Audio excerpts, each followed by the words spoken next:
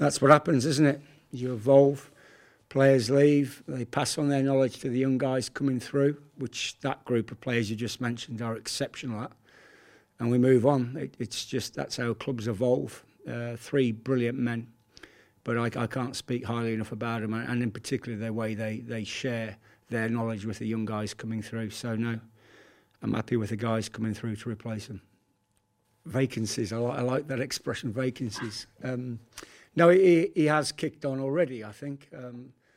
He's had some injury problems, particularly at the start of the year, and unfortunately, in a competitive position like that, you get injured, you can go quickly to the back of the queue and wait for your turn again. But he's been very patient in that process.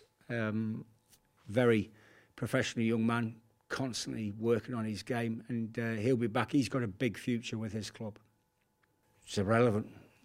Any other results? It's about us, isn't it?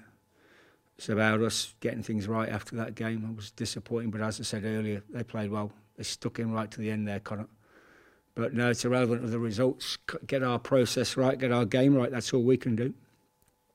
I feel as a player that game time is where, and being involved week on week is where you keep yourself sharp and keep yourself, on top of the game. And I suppose with the possibility of reduced game time, and also the fact, I knew how my body was feeling in the winter months, in the hard grinds with the double sessions, as I mentioned in my statement. So it was just I took all the factors into account, and I think, I'd given us socks, and I wanted to call it on my own terms as well. I didn't want to go that extra year too long, and to not to be performing to the best of my ability. It would have done myself an injustice, but it would also done the lads around me an injustice. Like, there's lads coming through in the squad who are just as keen to learn, and they're probably more physically able for the game of rugby at this stage. So they'll be just as well able to give it as good as an account as themselves next year than I would have been at my stage in my career.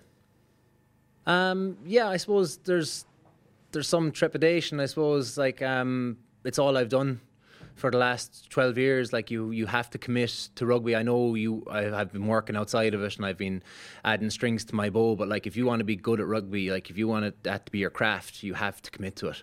I think Jamie Heaslip mentioned it in his retirement. You have to think about retirement, but focus enough on your career that you're good enough and you develop enough, and that you're continuously getting better, and you stay in rugby for as long as possible. I've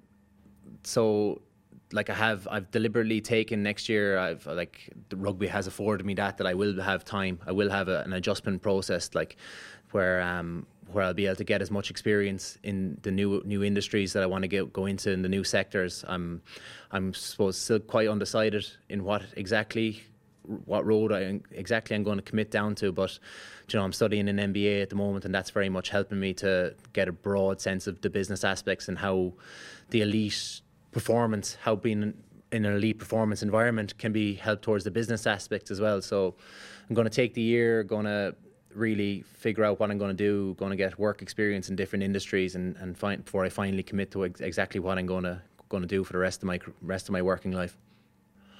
It's hard. There's lots there. Each season has its own different memories.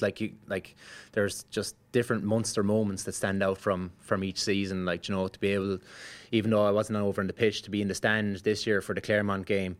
There's Saracens games. There's the win in Harlequins all the way back in 2012. There's been involved on the podium the last time we won a trophy, in 2011, 2012 season. So there's loads of different moments throughout the season. And I suppose from an individual point of view, there was getting capped for Ireland, the successes with Ireland that I had, being involved in the Six Nations wins, being named Munster Player of the Year back in 2012, and just there's highs and lows, and there's just so many of them there that rather than one standout moment, there's just a great collection of moments, I suppose, from across the career that really, allow you to go into retirement knowing that you did a lot in your 12 years as a pro, and you gave it socks.